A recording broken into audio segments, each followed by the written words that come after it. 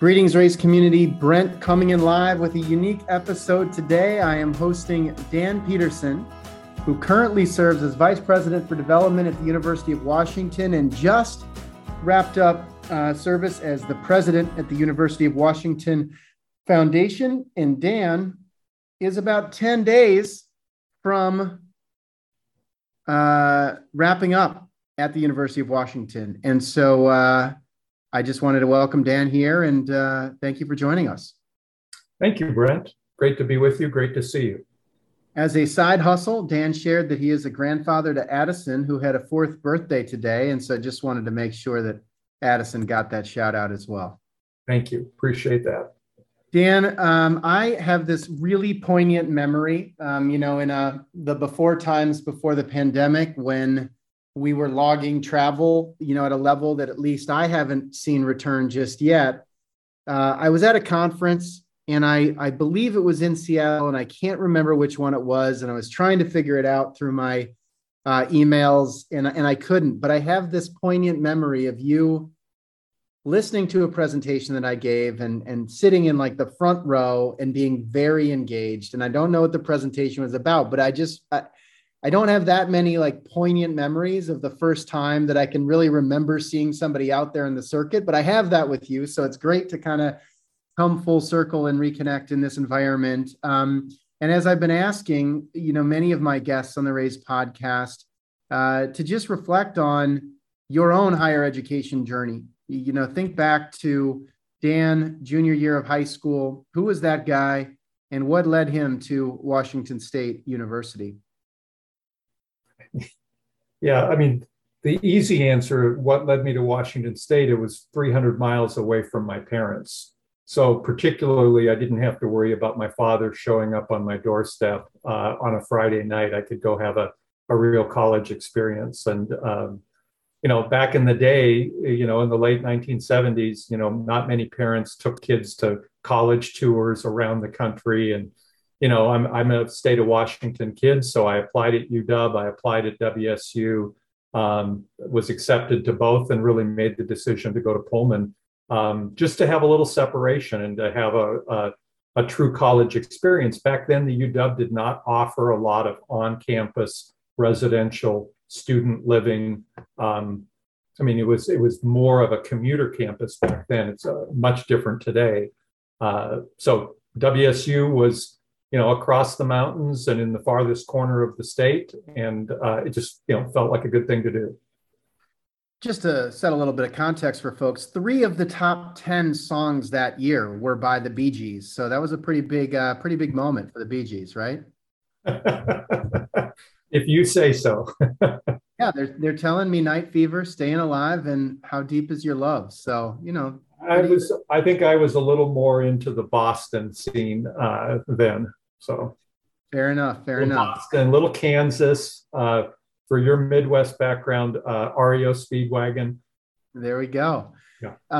And so, getting 300 miles from home, what was the experience at Washington State? Did you kind of hit the ground running right away? Was it a tough adjustment? I mean, what was did you know that you loved higher education when you were experiencing it? Well, I actually stayed out of school a year and I worked in the retail grocery business. And it was a great experience. I think I wasn't ready to go to college. I didn't know exactly what I wanted to do. So working hard for a year was great. I saw in that experience people that were 20, 30-year veterans of that industry. And I knew what they made because the company I worked for was very transparent in posting your weekly salary. So I knew what the store manager was making. And I just felt like, I could have done that, but I was materialistic enough to realize that isn't going to cut it. And that helped me when I went back to college. I was committed then to get there, take advantage of it. And then I fell back into some things I did in high school where I was really involved in student government. And I became involved in student government at WSU, served on the student senate. My senior year was the associated student vice president. And that's what led me to advancement, because while I was an WSU officer, Connie Kravis would invite officers of the student body to the WSU Foundation meetings. Connie was then the president of WSU Foundation. And so I got some exposure to development that way. And then I had the good fortune to serve on the search committee that year that hired the WSU's first, what we would call today, vice president for advancement. So WSU decided in 1981 to build an integrated advancement program. And they hired a gentleman by the name of Stanton Schmid, who was actually would be a great person for you to have on your Ray's cast at some point, Brent. But Stan was the deputy advancement leader at the University of Washington. So this 2-degree Husky who had worked 15 years at his alma mater was hired by WSU to come across the state and build an advancement team, integrated advancement team at Washington State University. Served on the search committee, had a beer with him on his first day in the office. And he just said, hey, let's stay in touch. Let's stay connected. And a year later, I called him to do a summer internship. And here we are almost 40 years later. Well, I got to give a shout out to my colleague, Kevin Massimino, who was a proud Coug and also served as ASWSU vice president. So I don't know if you've made that connection, but that's a fun fact. And I will encourage Kevin to at least reach out and say hello. I like that. This goes live. And I do just want to touch on one kind of unique twist in your resume relative to many guests is you did attend law school, which in a certain regard, as I learn more and more about advancement and especially complicated gifts and structuring and so forth, it's almost surprising that more folks don't consider that, or at least some sort of supplemental legal education. But I've also heard from a lot of folks that, go to law school if you want to be a lawyer. So did you want to be a lawyer? Well, I graduated from WSU with a history degree, and I thought I wanted to do I thought I wanted to do high school teaching, and I realized that wasn't it. So, with a history degree, and I had an interest in law, so I thought, I'll go give that a shot, thinking, yes, I wanted to be an attorney. By the end of the first year, I did not want to be an attorney. I knew that. And that's really what led me to call Stan for the internship. One of our law professors really gave us a gift when he told the group, hey, you're all stressed out. It's the end of the first year. Go do anything but law this year. Anything that you can do this summer. Be a lifeguard at the state park, he said. Never forget it. Be a lifeguard at the state park? Yeah, so a real gift. And because he said that next summer, after your second year, you've got to do something law related to get yourself ready to get, to do the job hunt. So I knew I had to be in Eastern Washington a good chunk of that summer. And so I called Stan. I said, hey, would like to do it. He said, I've got an internship for you. I did that full time. And at the end of the summer, he said, you can do this work. You would be good in this. I will hire you, but you have to finish law school. And I'm like, what? I mean, I would have taken a job right then. But Stan also had his law degree, and he saw what that law degree, to your point, Brent, your setup here, he saw what that law degree meant for his own career growth and development. So I went back to law school, but I went back knowing I was going to go into advancement, and it made law school much more enjoyable because I focused on the things that I wanted to take advantage of. So I took a lot of tax, I took a lot of estate planning, wills and trusts. I mean, you can see from my resume, I've spent a lot of time in the plan giving area. So law school helped immensely there. But I think also the advocacy skills that you build in law school, both oral and written advocacy was helpful. And then just the whole problem solving. how you look at a set of facts, you identify the issue, you analyze possible solutions, and build plans going forward. So yeah, So you kind of, you had that clarity in law school, which I'm sure in a certain regard probably reduced the pressure and allowed you to, again, explore and focus more on what did you want to learn as opposed to, how do I scratch and claw my way to the most white shoe firm, of my classmates, which is just a part of that competitive dynamic.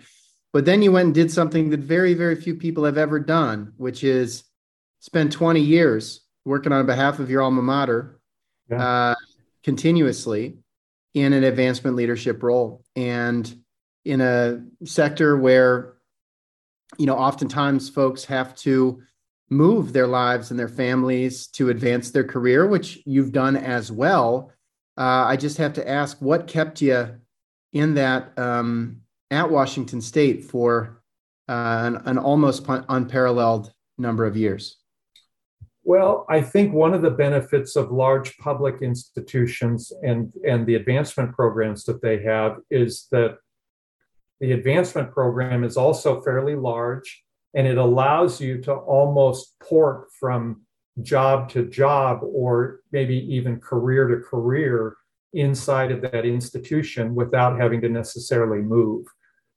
Yes, I was at WSU for 20 years, but I had almost 4 fundamentally different roles. I think of it almost as career stops. About every 4 or 5 years, I was kind of lifted and moved into something, pretty different. So I never felt like I needed to go look at other institutions until I reached a point where philosophically, the leader of the WSU Foundation and I, the then leader, just looked at each other and said, we don't see eye to eye on how to do this work. That's fine. He's the leader. The university leadership has tapped him. And so I said to him, give me 6 months and, I'll be out of here. And that's what led me to actively look. I was in about 4 or 5 searches at one time, and ultimately led me to the University of Washington School of Medicine advancement team. And then from there, Oregon State, Illinois, and then back to Washington. Can I just ask, during those 21 years, it had to be, working on behalf of your alma mater, selling a mission that you had personally benefited from. That's pretty special. Any favorite memories, favorite donor experiences, or gifts that were closed that you'd be open to sharing? Well, I think can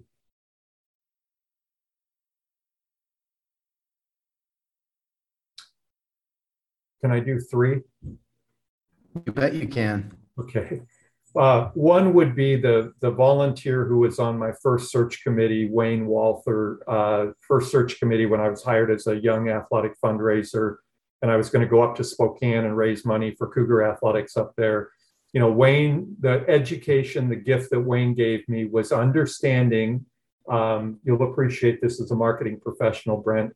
He said, understand that there are 3 different sectors of Cougs in Spokane that you're going to have to connect with. There's the old guard with all the money, the middle guard, emerging professionals, and then what he called the young bucks.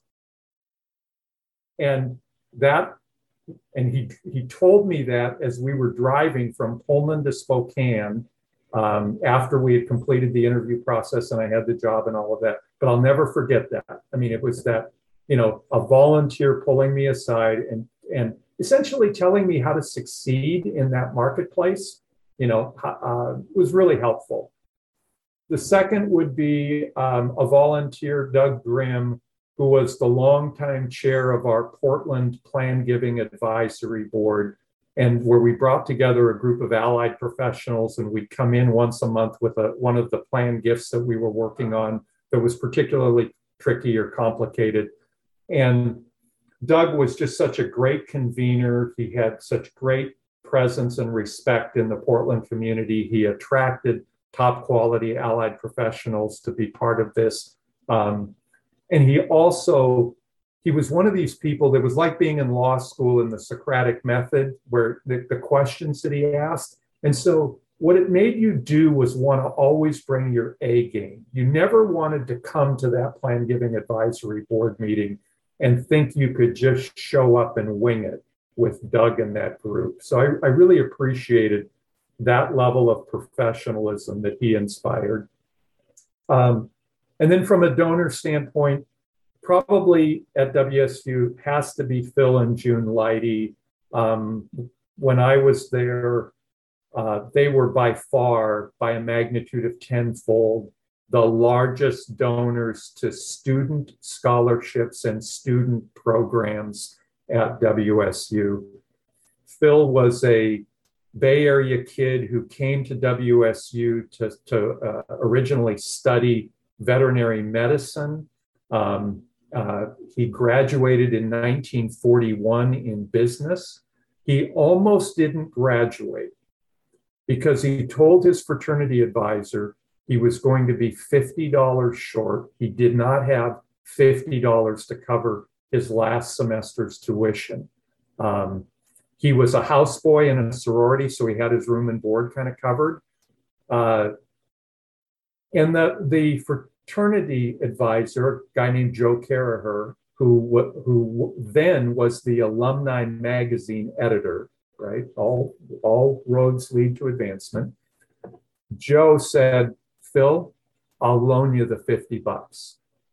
Come back, make sure you finish. You can pay me back at some point in time.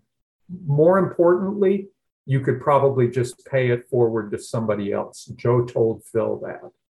And so Phil never forgot that, was a founding partner of Dean Witter, did really well in the financial services industry in the Bay Area, and never forgot his alma mater, never forgot his student experience. So, worked with him on a lot of gifts, on big, complicated gifts. But you never, when you went and saw Phil and June in Burlingame, you never got to a conversation about giving until you went through the 4 years of WSU scrapbooks that Phil had from his student days at WSU. I love that. What a poignant memory. And do you think that they would have been equally philanthropic if it weren't for that taste of philanthropy that Joe offered them? It's a great question. They were, I think they would have certainly been involved on the alumni side because Phil was sort of a big man on campus as a student, and you could tell from the scrapbooks was involved in a lot of things. So I think there was a lot of Cougar pride. So I think in our vernacular today, Brent, they would have been engaged alumni and probably over time would have been inspired to think about philanthropy. Somebody like Connie Kravis would have glommed onto them pretty quickly. So yeah, I think they would have got there, but it may have been, their journey might have been a little different. So it really was that poignant of a memory for him. Oh, and that much of a spark for his life.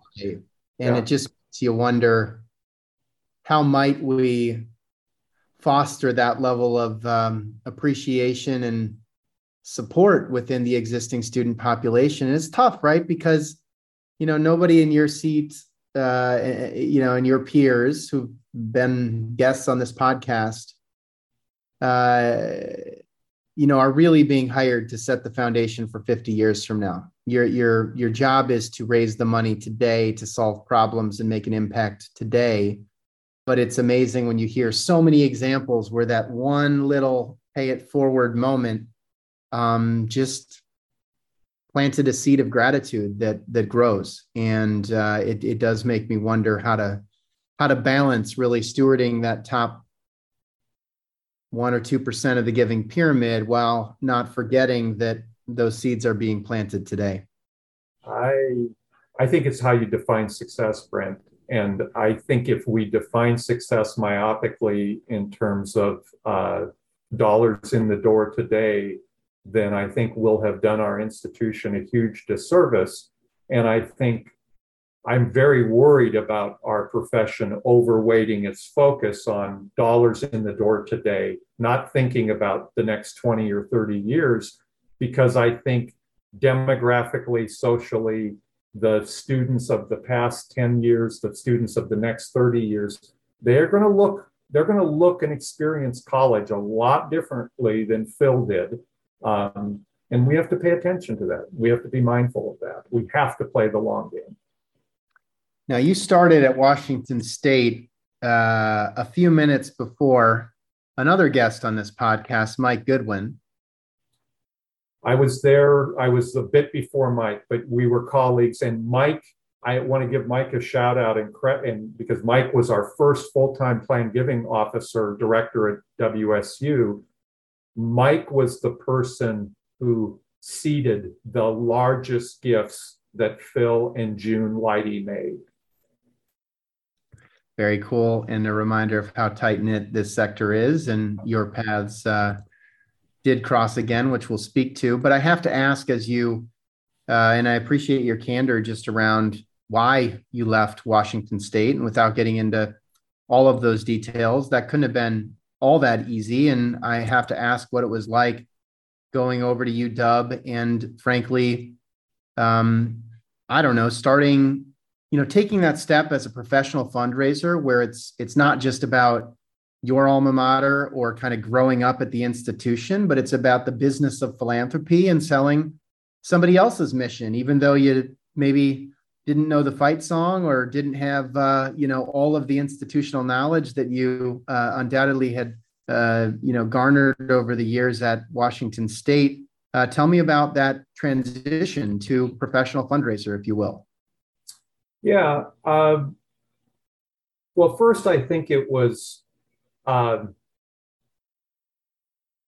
when you're forced to leave the nest, you leave the nest. So the fact that I was feeling that pressure meant that I didn't have the luxury of trying to figure out a way to hang on. This gentleman and I had reached an agreement.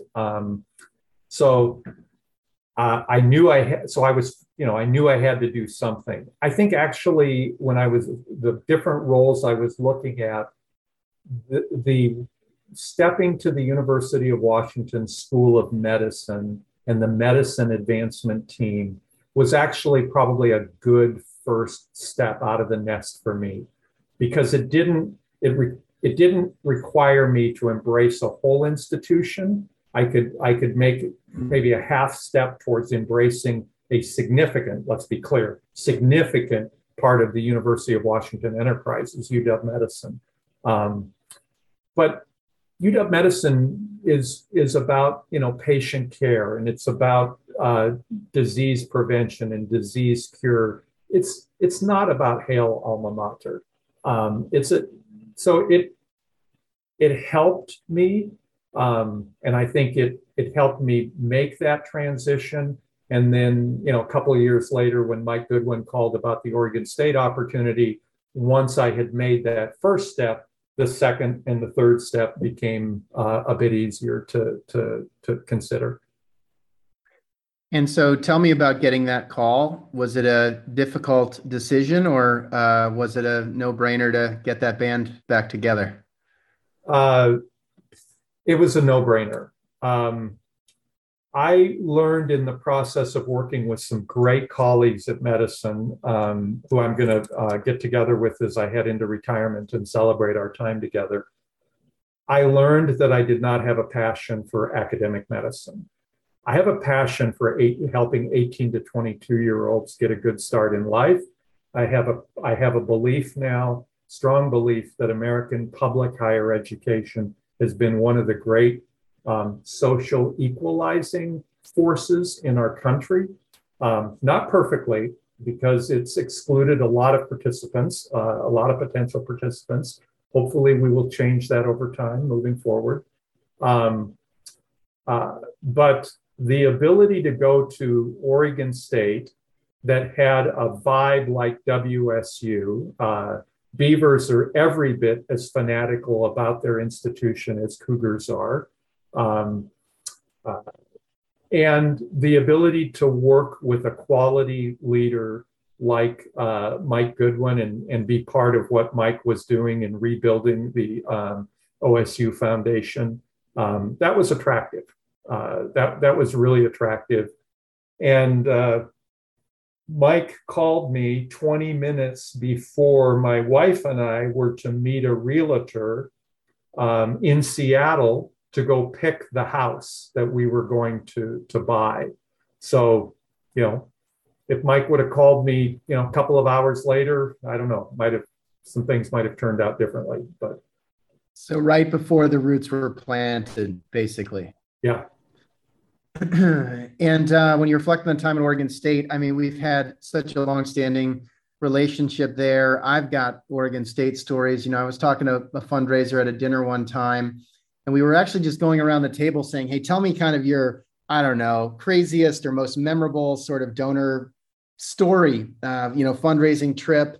And she specifically had worked with the veterinarian school, and she was talking about how little people appreciate how much philanthropy gets done in barns.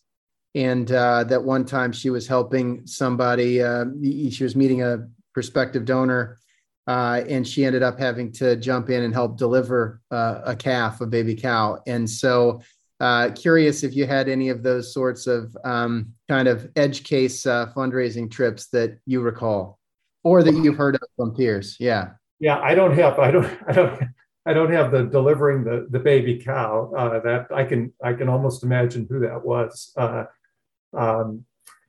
think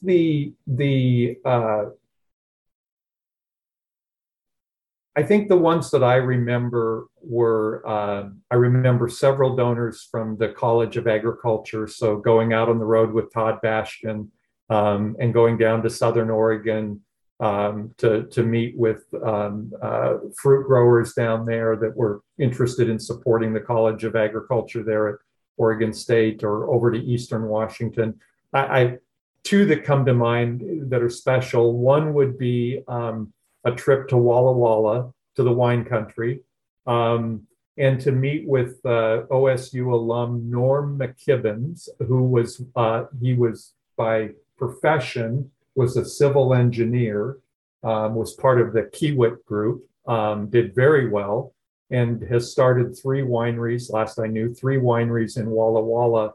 But he's a proud engineer in the way that he makes wine. And so getting the tour of the Pepper Bridge winery from Norm, having him explain how he makes wine with a totally gravity-fed system, I like red wine. That was pretty fun. And then I think over to Tillamook on the coast of Oregon, the Tillamook Cheese Company, and meeting with one of the founding co-op members of that great company, Bud Ginger, was an outstanding Beaver alumnus. He and his wife, very generous, very committed to helping students from that region get a great Oregon State experience. Bud went to Oregon State for 4-H camp, as I recall, as like a junior high student or an early high school student, and that kind of cemented his relationship. And so, working with folks like that in ways to help support their alma mater, and again, to help young people get that start in life, pretty rewarding. You give me flashbacks because we did our family RV trip during the pandemic, 10 months on the road, 12,000 miles, 34 states, with the stop in Walla Walla. Got a little taste of wine country. We'd not experienced that before. Nice stop in Yakima, which I didn't totally appreciate. And then we did cruise through Tillamook as well. And so, expanded the horizons for sure. Yeah. I have to ask, after that much time in the Pacific Northwest, I wouldn't have necessarily guessed that the move to the Midwest to the University of Illinois would be in the cards. And I'm just curious, again, was that an easy decision, hard decision, lessons learned? Well, I said no to them twice. I said no to the University of Illinois twice, and then the chancellor called. And the chancellor at the University of Illinois is a woman named Phyllis Wise, who had been at the University of Washington when I was there. So I knew of her. I did not know her well. She was the provost. But Connie Kravis had called me and said, you know, Dan, she needs a top advancement officer. You can do this job and you will love her. And along the way, I've sort of learned, Brent, that much as Jerry Panis's book said, you know, people make big gifts because they believe in mission and they believe in leadership. I think as you start to look at top level positions and advancement, you should be looking at that same criteria.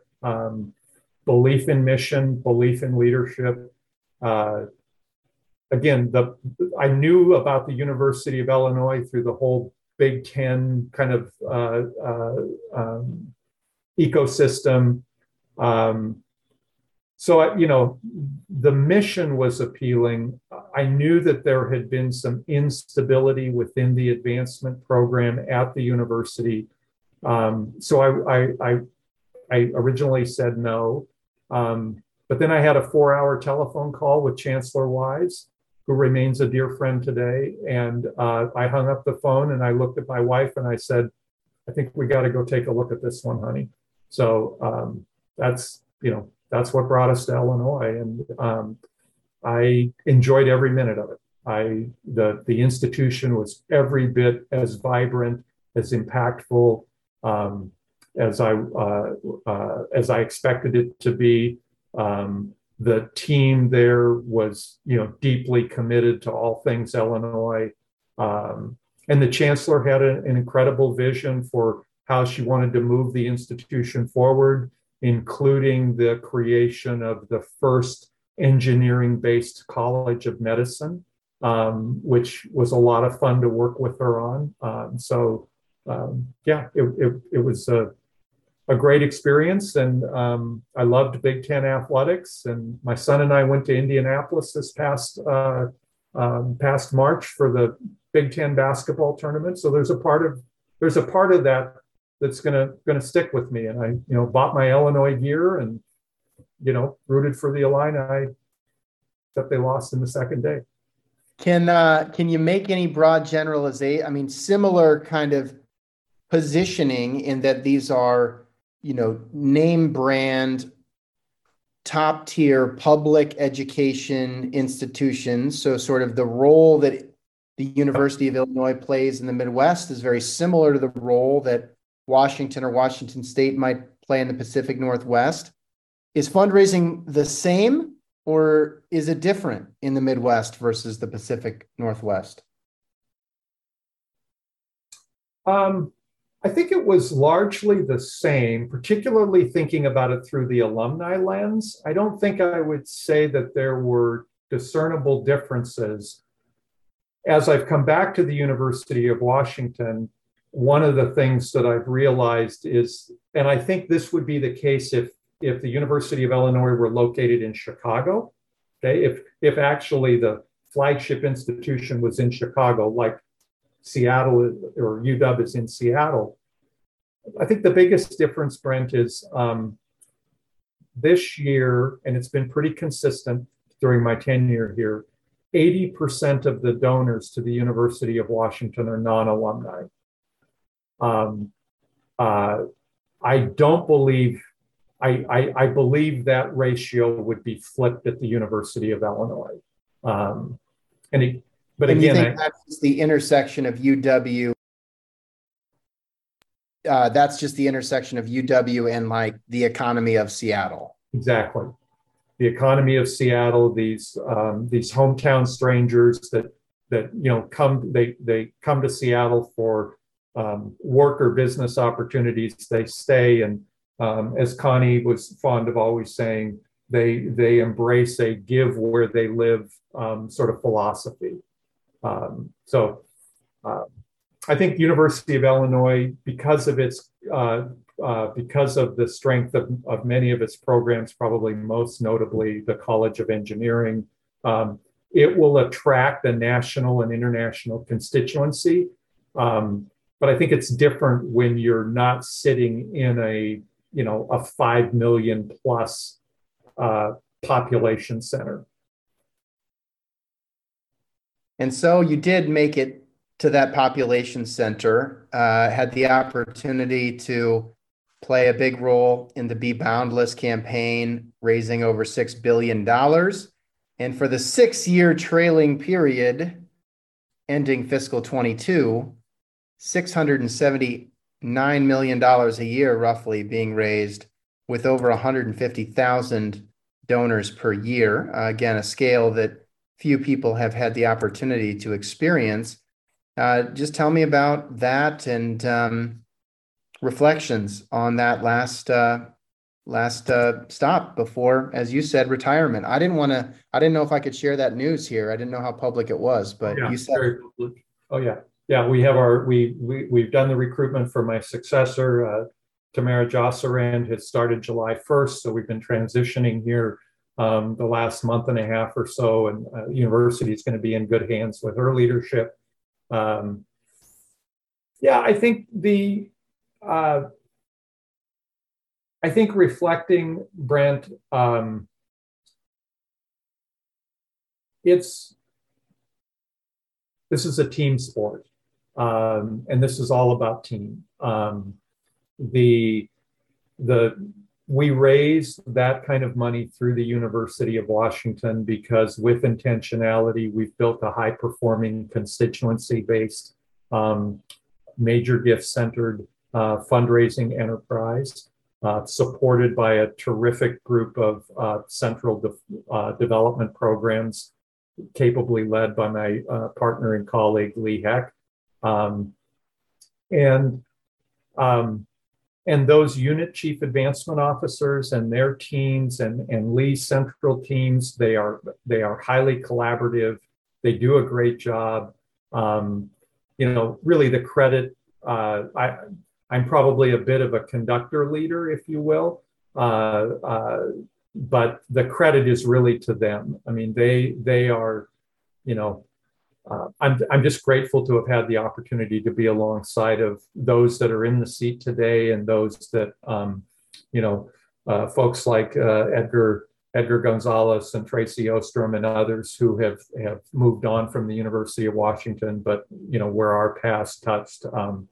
Just so grateful to have had the chance to partner with them and work alongside of them. They're terrific teams, and in this sort of full integrated advancement model where we focus with intentionality. And I tell people a lot, I cite the ever true funnel a lot about focusing our work on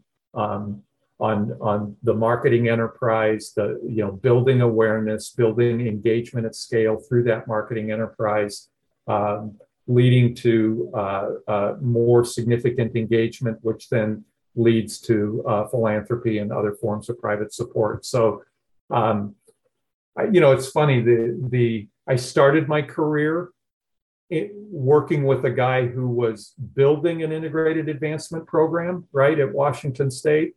And I'm finishing my career in what I would argue is one of the best integrated advancement programs in the country. So I feel pretty fortunate. Yeah, I love the reference to the funnel, and I think the trick is the handoff from stage to stage. Recognizing that engagement and content is going to be in a bit of a silo, no matter how many times we do presentations about breaking down silos, and recognizing that prospect development is going to be in their own world and the front line is going to be out on the front lines. And especially at the scale you're operating, I think the trick is how do you create consistency and streamline that handoff such that it's not just a pretty slide, No, I think that's true. and maybe adding a layer to what you just described, the rise of digital giving officers, or some, however some people I've heard them called discovery officers, but I even think the discovery officer tends to have more of an out on the road kind of description to it. I believe we've learned during COVID that we can engage effectively with prospective donors in a remote environment like this. And the digital gift officer, to me, if I were going to be in this another 15 years and I was thinking about weighting investments, building the funnel, and you probably don't appreciate me calling it a funnel, but building that kind of framework and then building out the fundraising infrastructure a bit differently, probably with more reliance on the digital gift officer. I think I see that as part of the future. Yeah, look, it's not only that we've learned, it's that the donors have learned and adjusted, right? And this is applying, we're not special snowflakes in advancement. It's changing the way that real estate deals are done. It's changing the way that wealth management is done. It's changing the way that luxury sales are done. You can buy a Tesla with Apple Pay on your iPhone right now. The world has changed a lot. Well, my second daughter bought her home in without ever walking through it. And that's not that unique. It is not that atypical anymore, right? And so why wouldn't we be comfortable making philanthropic decisions in a remote first context? And honestly, I think donors are way ahead of us. Think of ourselves as donors. We are ahead of the industry. And there are times when I feel like we're making good strides in advocating for the DXO concept or the DGO concept. And then there are times when I sit here and I think, how are we even talking about this? It's 2022. What's the alternative? Getting on a plane and doing less than 100 visits a year for the cost of a frontline person plus travel and entertainment. How are we debating this? And to your point, more importantly, what is our consumer, if you will? So it's following consumer behavior. What are they signaling to us that they want? I think they want our content. They want the ability to engage with us, and they want to engage with us on their timeline and in ways that matter to them.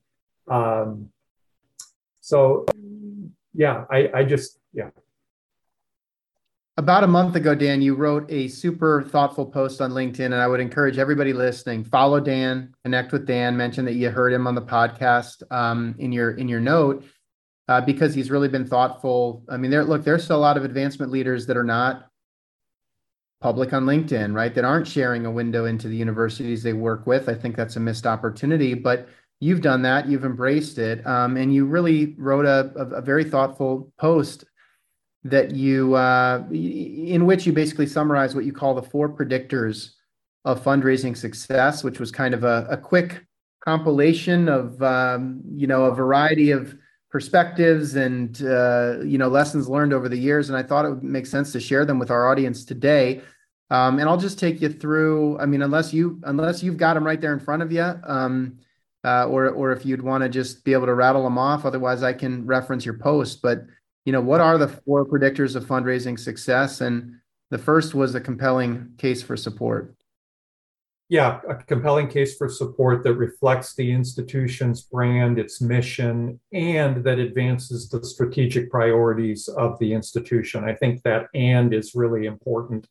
I'm a proponent of moving away from donor-centric fundraising and moving to what I call a more values-aligned fundraising model. And so making sure that our case for support reflects the strategic direction and priorities of the institution. So we're introducing those early and often with prospective funders.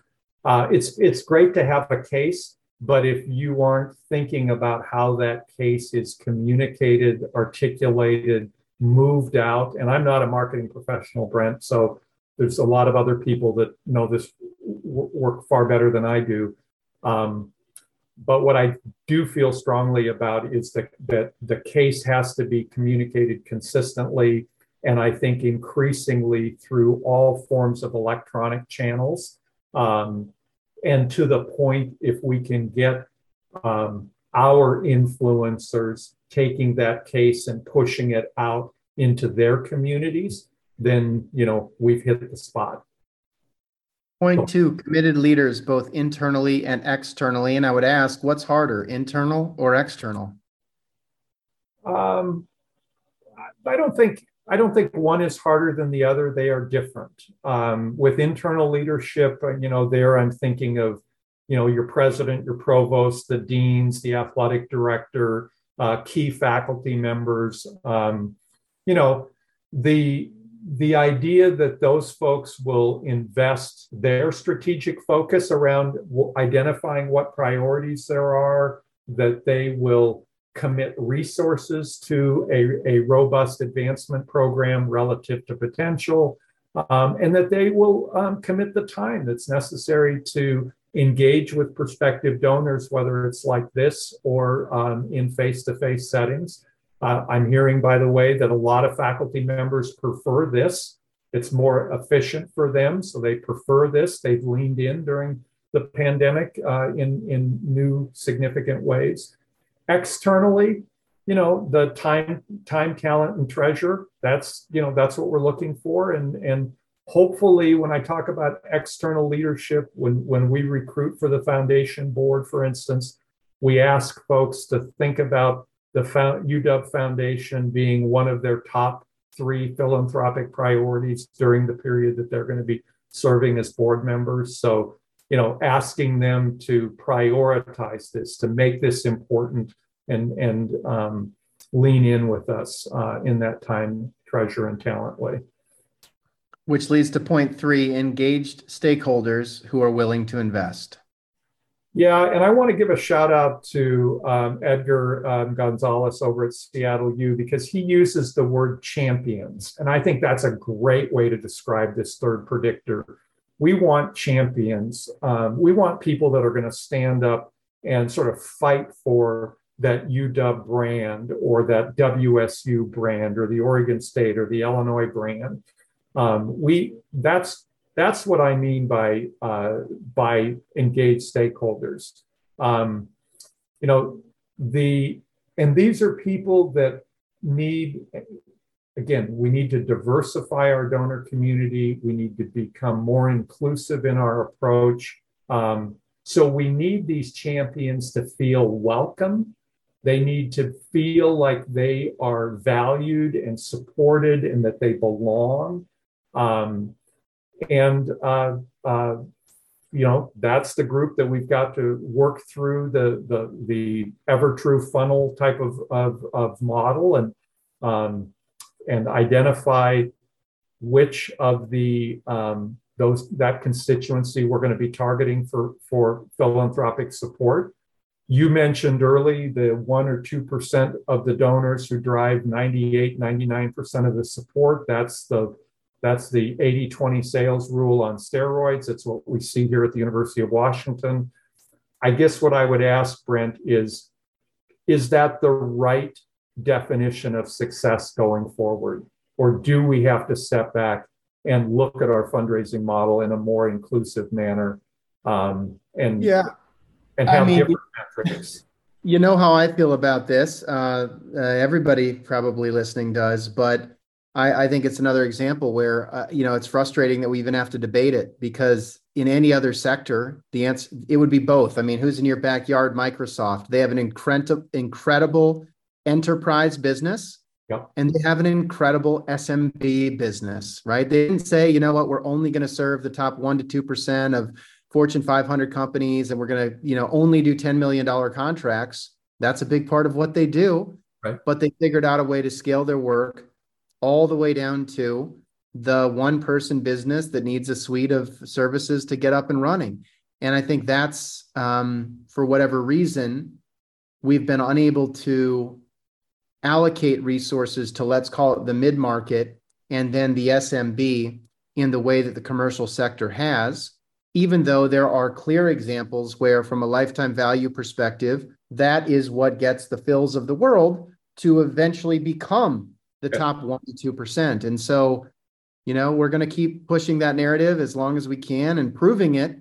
And it is the kind of thing, I mean, that is a, presidential and board level discussion where we've just got to be able to make the case that it doesn't need to be either or, it's got to be both and. And there's tremendous precedent from, wealth advisory, right? You've got the absolutely ultra high net worth category, and you've got the Smith Barney broker getting people started with their first IRA and everything in between. But there's a personal touch along the way. And it's that personal touch that oftentimes in fundraising, it doesn't start until somebody is named managing director. That's a missed opportunity. Agreed. Point 4 was the engine, the team, the culture, the resources, the systems and tools to enable the organization to capture its potential. Yeah, I think you've summarized it there well. And I think it's the add-on I would give is design the engine around kind of the North Star of how does success look? And so it ties right back to this last quick dialogue we had.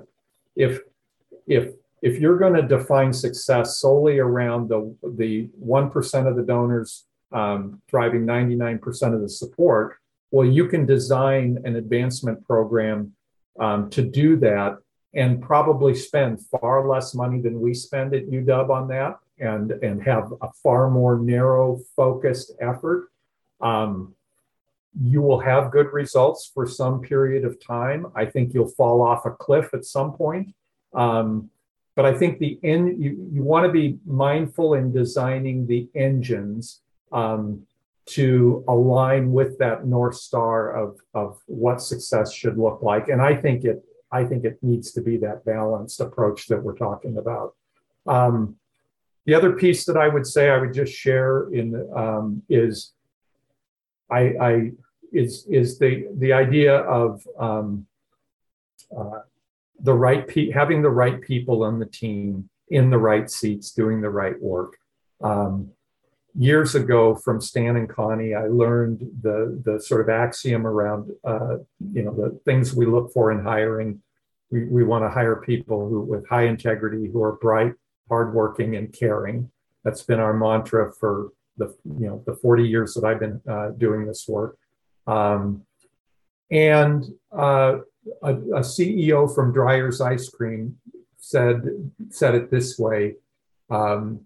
He said, "Hire smart or manage hard." And I thought that was a great axiom. I hung on to that. You make the right front end decisions, Brent. And again, it's why I'm so grateful to have finished my career with this high quality team at the University of Washington. A great team will take you to amazing places. Well, that's a good segue as we conclude here today, Dan. Share some reflections. You're leaving the team in good hands. Tell me about the UW team. And you still are in the seat. And so are you hiring? Why should folks listening pay a little extra attention to the UW jobs page? Yeah, I mean, we've got a search right now for a chief advancement officer for our College of Arts and Sciences. Our colleagues at Lindauer and Associates are helping us with that search. We will soon be posting for a new chief advancement officer for our #1 ranked School of Nursing. So we're looking forward to launching that search. Yeah, we're hiring, and like many of our peers, we've seen higher levels of attrition during COVID than we saw pre-COVID. But I know another campaign is on the horizon for the University of Washington. We've got great leadership in place in Mary Gresh as a senior vice president, and Tamara coming in now as the VP for development. Our foundation board is going through a revisioning process to get itself ready to best serve the institution. So there's just a lot of momentum right now at the university. And just today, the Seattle Times, I put up on LinkedIn a post about, the academic quality of the institution. Again, another one of the significant rankings, number 2 or number 3 public in the U.S. So there's just a lot of momentum, a lot of good things that are happening. If you care about a better world, a place like the University of Washington as an advancement professional is a good place to look at coming and making a difference and having an impact. I love it, Dan. Thank you so much for sharing your perspective, and I'm glad we were able to sneak this in time prior to your retirement. For folks who want to be in touch, I've already suggested LinkedIn. Any recommendations? Is that the best channel? Yeah, I put my personal Gmail account there, and I believe I stuck my cell phone there too. But yeah, would love to stay connected. I'm gonna wind down and not do a whole lot. I'm gonna think about being a grandfather and a father and a father for the next 6 months, and then we'll see what happens after that. Well, I hope you enjoy that, and sounds like off to a good start with Edison's birthday today. Yeah. So I really look forward to being in touch, Dan. Thank you for sharing your perspective. And I would encourage everybody listening, reach out to Dan and let's keep this community connection going. So with that, Brent signing off. Yeah, you bet. Brent signing off with today's guest, Dan Peterson from the University of Washington.